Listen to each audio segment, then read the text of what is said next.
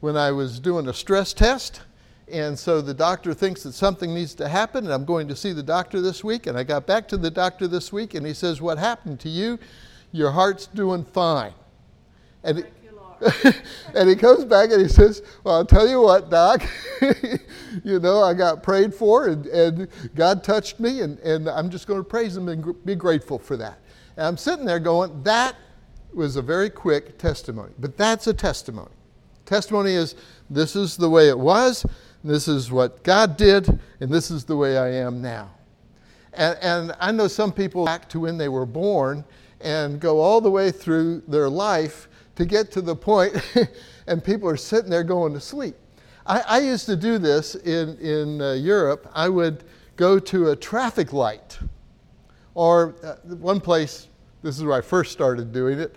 It was in the market square in Thirsk in North Yorkshire, England, and there were some steps at a clock tower that I would preach from. So I would go up the steps. Now on market day, when the market was full, there was a street that went through the middle of the market. And so right at the market cross, which is what this clock tower was called, there was a policeman. And the policeman would have to stop the pedestrian traffic to let the cars go through. Well, when he stopped the pedestrian traffic, on both sides of the road, there was a whole crowd of people wanting to cross. And they weren't going anywhere. They were a captive audience that I preached to.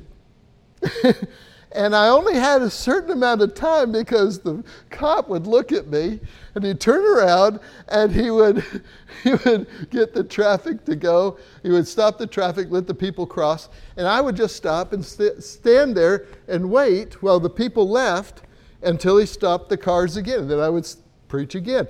Now I only had a certain short amount of time to preach, and I would have to time it. So I would time it sometimes if I was driving down the road and I would stop at a red light. I would preach something real quick until the light turned green. And then I knew how long to preach a testimony. And so I would get all these things together and people would be confronted with, when they came to market or when they were getting ready to cross the street or something, they would be confronted with just a testimony of the power of God, what happens when Jesus touches somebody. It is quite an interesting thing. But I learned that testimonies don't have to be long. I don't have to go through all the background. I just have to say, boy, I was sick. It was bad, man, and God came down and touched me. And I thought I was going to die, but look, praise God, I'm not. I'm alive. A testimony can be any number of things. My wife could say, well, I was crossing the Hudson River one day, and there was this truck coming from the other side, and right in the middle of this bridge, the other bridge was being built so that they had to come down to 2 lanes of traffic, and on this bridge was this truck with the name Thurston on it, and that's how I knew that I had to marry Brad Thurston, because the truck was coming. I'm sitting there going, that's fascinating. And that was over 42 years ago. So it did work, right? So I'm sitting there thinking, how can God move? It can be any number of things where we experience God in our normal walk of life. And those are testimonies that we can share. What happens in a testimony? Well, it means that people are going to be challenged. They're going to have to think or consider things. What are the things that you're sharing about? Do they apply to me as well? So testimonies can be incredibly helpful in sharing the gospel. But our text here in Acts chapter 14 doesn't talk about our testimonies. We're going to look at 7 verses here. And it came about that in Iconium they entered the synagogue of the Jews together and spoke in such a manner that a great multitude believed, both Jews and of Greeks. But the Jews who disbelieved stirred up the minds of the Gentiles and embittered them against the brethren, Therefore they spent a long time there, speaking boldly with reliance upon the Lord, who was bearing witness to the word of his grace, granting that signs and wonders be done by their hands. But the multitude of the city was divided, and some sided with the Jews and some with the apostles. And when an attempt was made by both the Gentiles and the Jews with their rulers to mistreat and to stone them, they became aware of it and fled to the cities of Iconium, Lystra, and Derbe, and the surrounding region. And there they continued to preach the gospel. Father, add your blessing to your word.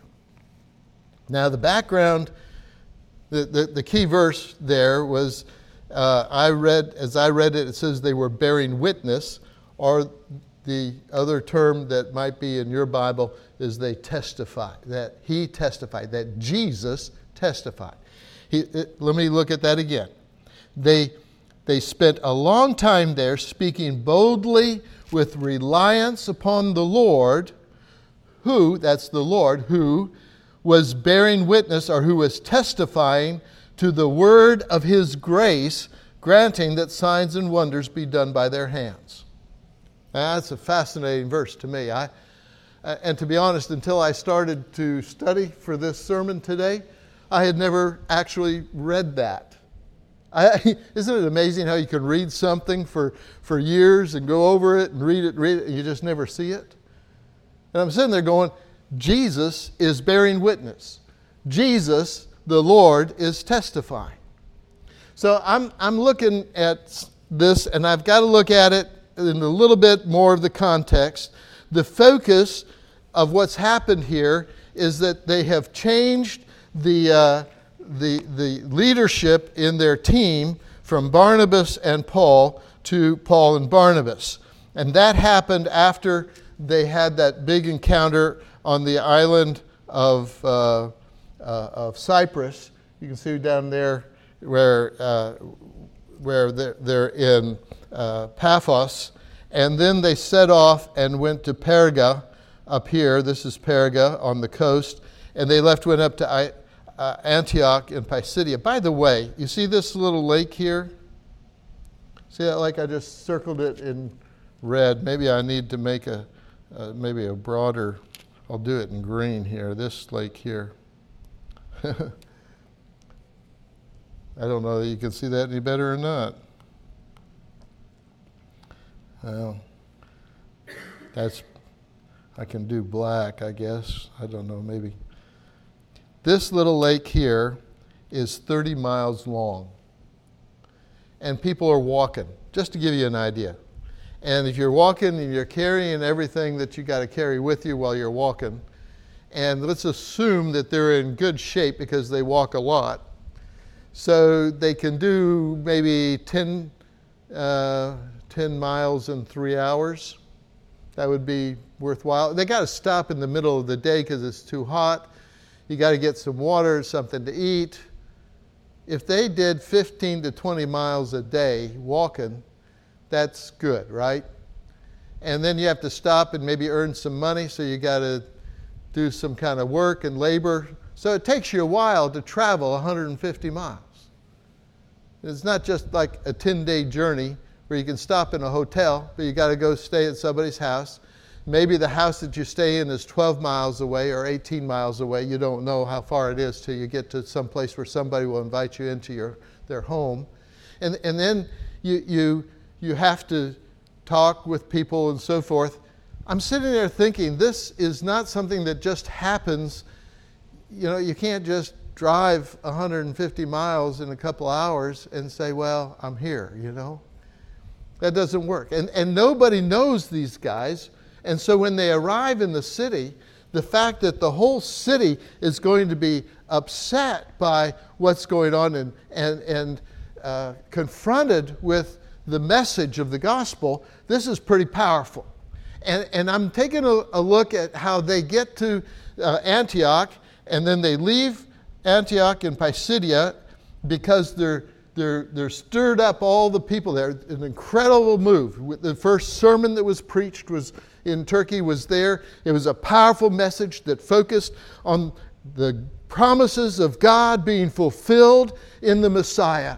Jesus is the Messiah who fulfills all the promises of God. And we know that the promises of God are true because Jesus was raised from the dead and he'll never die again. He is the promise giver, the promise keeper, and the one who assures that the promises will never fail. I mean, this is an amazing thing. And because he's alive from the dead, you have a message that's going to the Jews that says, you know what the Scriptures say. It says that these are the promises of God looking for the Messiah, and he came. I want you to know that the Messiah that we have been proclaiming would come has come, and his name is Jesus. To the Gentiles, you're saying, I want you to know something, that there is only one true God. The one who made promises over all these thousands of years has fulfilled them, because we know through the resurrection of Jesus from the dead that his Father is the one true God. Leave the idols. You're focusing on Jesus, and you're saying to the Gentiles, do not continue with your idolatry and your idol worship, because idols cannot give you anything that Jesus can. To the Jews, you're saying, I don't want you to just think that we're still looking for the Messiah. He came, and all of the promises in him are fulfilled. And in each case, there are both Jews and Gentiles that begin to believe that Jesus is the Messiah of God. Now, last week we took a look at what happens when Jesus, by his Spirit, begins to illuminate people's lives. The Spirit of God comes to convict us of sin. That's what happens. He came and he illumines us of righteousness, of sin, and of the judgment to come. That's the job of the Holy Spirit. So it doesn't make any difference who you are, Jew or Gentile. When Jesus is being proclaimed, the Spirit of God begins to illumine sin. And there has to be a response that comes from everyone who is under the conviction of the Holy Spirit. Either it leads me to repentance, to say, I've been found out, God, I need you, forgive me. It leads to repentance. You committed your sin, whether, I don't care what it is, whether it's adultery or jealousy or hatred or meanness, or you let the sun go down on your wrath, whatever it was. You did it. And if you did it, you need to confess it with your mouth. I remember when I got saved, it took me a whole night. And since then, I've tried to keep my things short. You know, if the Holy Spirit shows up a sin, I want to confess it right away and get rid of it. I don't want to start collecting them again. You know, you want to get rid of it. So when the Holy Spirit comes, either he convicts me and I say, I got to get rid of this. I can't live with the shame. I can't live with the guilt. And we bring it to Jesus. And what happens when we repent? Come on, that was an easy question. What happens when we repent? We're forgiven.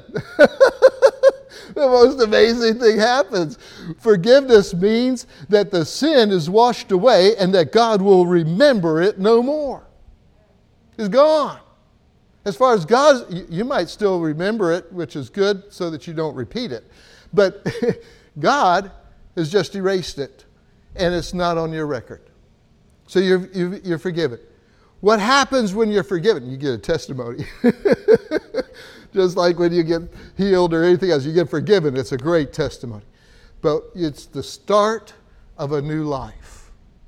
A new life where the Holy Spirit is in control. Now, the difference between somebody who repents and somebody who doesn't doesn't mean that the Holy Spirit didn't illumine the sin. It just means that that sin that the Holy Spirit illumines comes right up to the surface.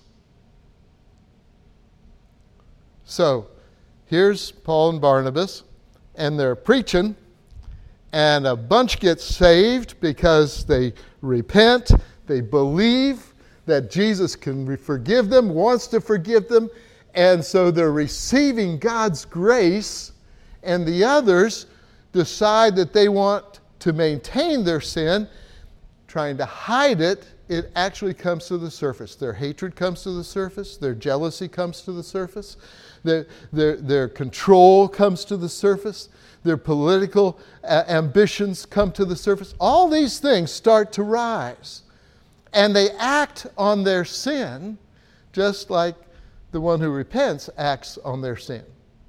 It's just that one gets forgiven and the other is deemed unworthy of eternal life. Isn't that amazing?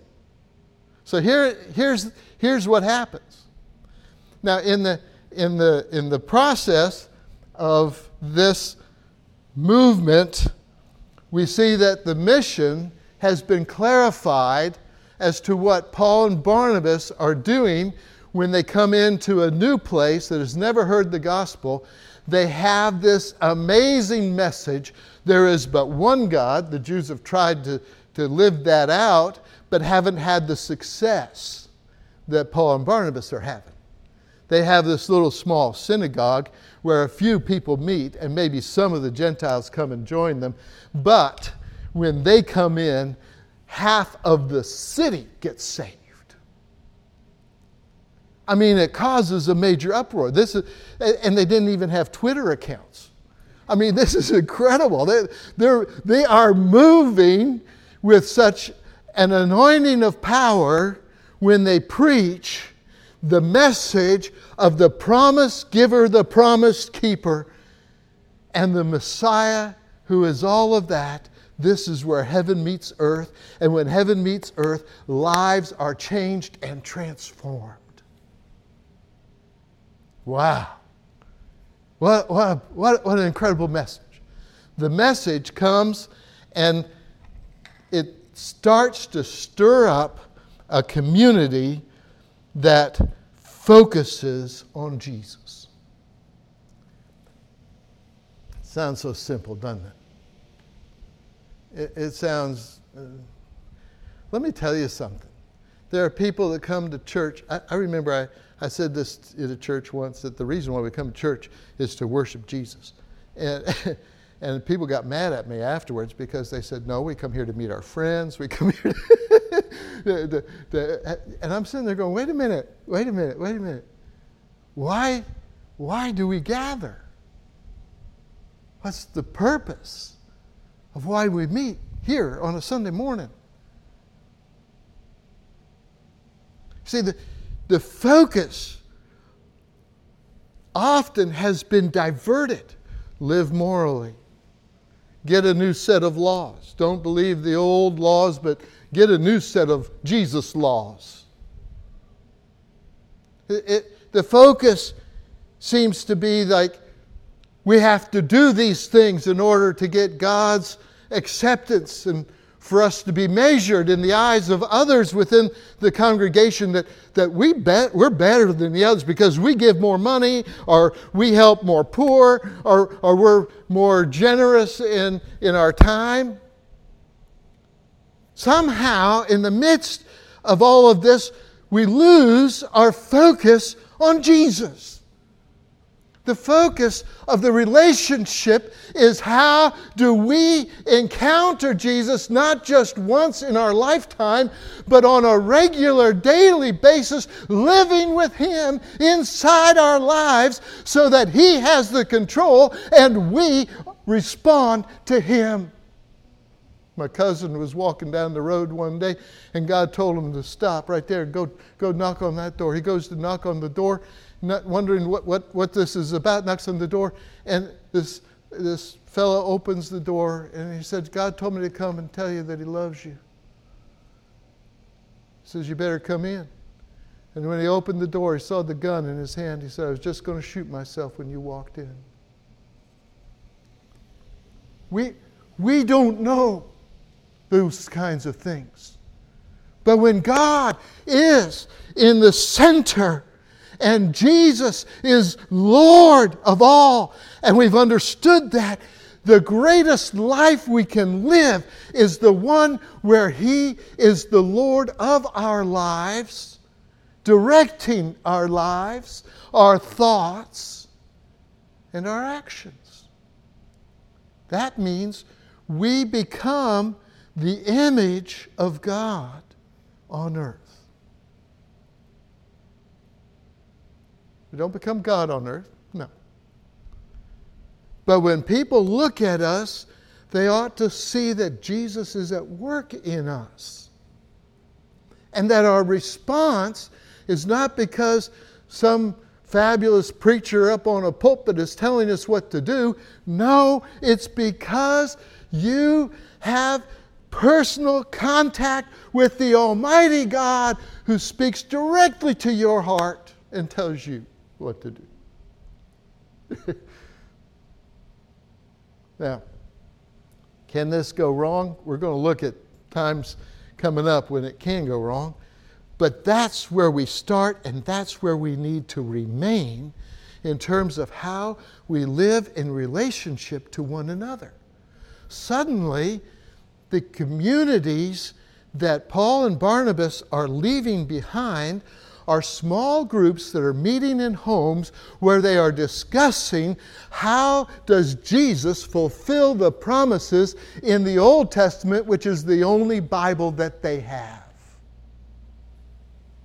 And they're sitting there looking at it, and they start to get excited. The steps of a good man are ordered by the Lord, and he delights in his way. Though he fall, he will not be cast down, for the Lord upholds him with his hands. That is not just a pleasant verse. When I'm walking in Jesus and I stumble and fall, God is going to lift me up again.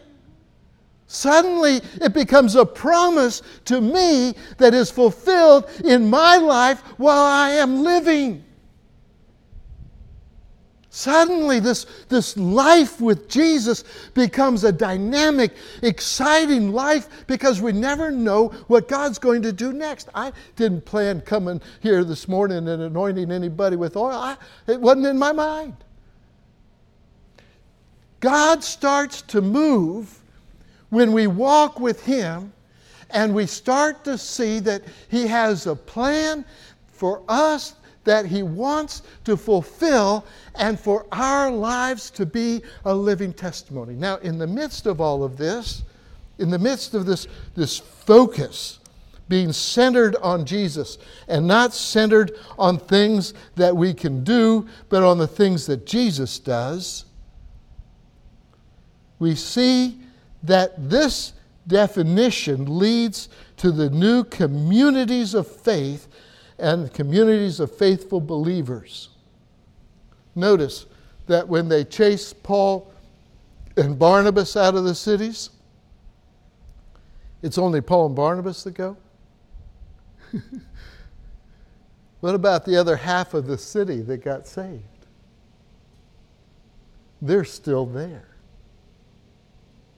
And it's not just that it's the people who think like me, because it's Jews and Gentiles that are getting together to discover this newfound faith in the Messiah Jesus. Suddenly, it's a community that goes beyond the cultural awarenesses that simply focus on these are people who are in the same income, who look like me, who like the same kind of food that I like to eat. No, it goes beyond that, and suddenly you're interacting with people who are vastly different to who you are. But they have met the same Jesus. I remember after I got saved on the first trip that I took to Europe, and I met with some Christians in Germany, I was absolutely astounded that they knew the same Jesus. It didn't have to be me as an American coming over to tell them about Jesus. They had already met the very same Jesus. We'd sit there and talk about it. It was exciting because I realized that we had something in common in spite of our cultural and linguistic differences. God's not just here trying to build communities of the same people, but He's saving people from across the nations and drawing them together to build them together. And if I don't understand that somebody of a different skin color can be saved, or somebody from a different religious background can be saved, and that we then have something in common with one another that is far greater than our differences, how are we ever going to reconcile the grace of God that He has shown towards us while we were still sinners? And so suddenly, this testimony in verse 4 of what we just read of chapter 14, verse 3, it says here, "Therefore they spent a long time there speaking boldly with reliance upon the Lord, and it's the Lord who was testifying to the word of His grace." The grace with which we need to encounter one another. The grace with which we need to live with one another. We go back, check the Word. But what does the Word do when Jesus testifies? This is important. When you testify or when I testify, we say, this is what happened and Jesus met me. It may cause you to think. It may cause you to consider. It may cause you to be encouraged. It may cause you to rejoice. It may cause you to be happy for me. But when Jesus testifies, His testimony inspires and starts faith to grow inside of you. There's something different that happens when Jesus testifies. When Jesus says, this is my word and my word is true, and it comes like a bullet into your heart. It bypasses your thinking and you don't understand how it all works. You know it's true on the inside in your knower. You know in your knower. Somebody said that once and I just thought that was interesting. You know in your knower, and you're sitting there going, I know in my knower that this is God and it's going to happen. That's something that comes because God has testified, and when He says, this is what I plan to do, my heart begins to rejoice in Him. And whenever He brings His testimony, He's going to bring wholeness. Whether it's forgiveness of sins, that's being spiritually whole. Whether it's healing in body, that's being physically whole. Whether it's healing in my mind, which is mental health, God comes in every area to bring His healing into our lives. And the word of grace that God speaks inspires that. It can happen to you while you're reading your Bible at home. It can happen to you while you're thinking about a Bible verse in the car. It can happen in a church service. It can happen anywhere you encounter the living Lord. So intercultural communities of faith are being started and planted.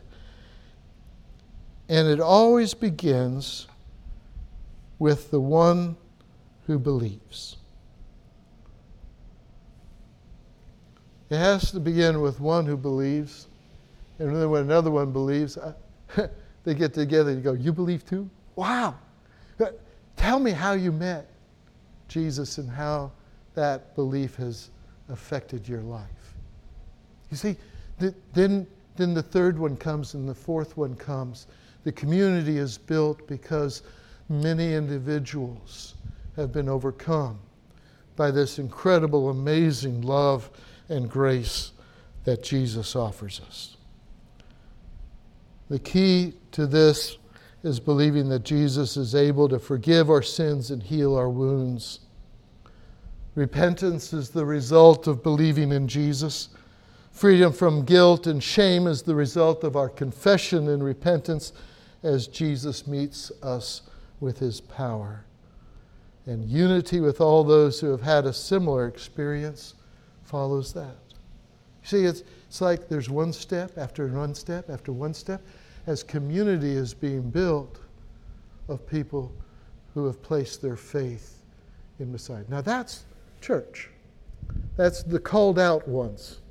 Church was not a building. Church is people who are gathering together, meeting with one another, encouraging and strengthening one another, praying with one another, rejoicing with one another, regardless of how big that community is. Whether it's 4 people in a room or whether it's 20 people in a room, it doesn't make any difference. You see, God's starting to move. And if we're going to see God move throughout this community, it has to start with individuals who not only begin that walk with Jesus, but understand that that walk with Jesus is going to meld them together with other people. They may not like them at first. They may find them different. But if they've had the same experience of forgiveness, then they belong to the same family, and we had better learn to get along with our brothers and sisters. That's what happens. And how we do it, that's part of the testimony of Jesus. Because when he starts to speak to us, we start to open up our hearts. See, it's not, when the focus is on Jesus, it's not on people. When the focus is on Jesus, we anticipate what he's going to do. Not live in a political world where we anticipate what people are going to do or what people are going to think. Our response is to Jesus as opposed to one another. And we live with one another as the Holy Spirit begins to build us together. Now, does that mean that it's a utopian society? Not at all. My marriage is wonderful. I have a great marriage. I have a great marriage. I am thrilled to bits that God put me together with this woman. Nobody else would have survived.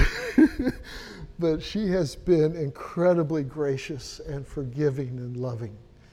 And I honor that. Has it always been smooth sailing? No. Have we gone through struggles? Yes. Have we learned to forgive one another? Yes. You see, the issue here is, how does God move to bring us together? My wife said something very profound the other day. She said, Brad, if we weren't Christians, we wouldn't have made it. We're going, you know, there's a lot of truth in that. There's a lot of truth in that. And that's what should happen within the life of a church, that we can't make it without Jesus. Can't make it together. We can't make it with one another. We can't make it to see the kingdom of God brought to bear throughout this community. When God starts to move and he's directing the scene, he's telling us how to do things and what to do, it's amazing what we can do together. It really is. Anyway, I'm just going to end, because I think that we need to get to the place where we say, Lord Jesus, we really do need you. We don't function well in our own wisdom. We need your wisdom. We don't function well in our own strength. We need your strength. We don't function well when it comes to fighting the devil and all the evil around us. And we need to be found hidden in you, because that's the safest place for us to be. The world may not understand. The world may not understand or know, but that's where we need to be. If we've walked astray from that, come back to Jesus. If you don't know Jesus, come back to Jesus. Let's focus as the early church did. They weren't building a new building. They weren't building a new, I don't know what they had. They were just going around telling people about the Messiah, and a lot of people believed. Isn't that interesting? It didn't have a big program. There's two guys walking, impacting cities. If he can do it there and then, he's the same God. He hasn't changed. And when we commit to him, he can still do it. If you need to commit to him, if you need to respond in some way, you can come down here and meet with Jesus, pray with him, talk to him, let him talk to you. We gather together, let's stand and sing. You take advantage of this moment. Come meet with Jesus.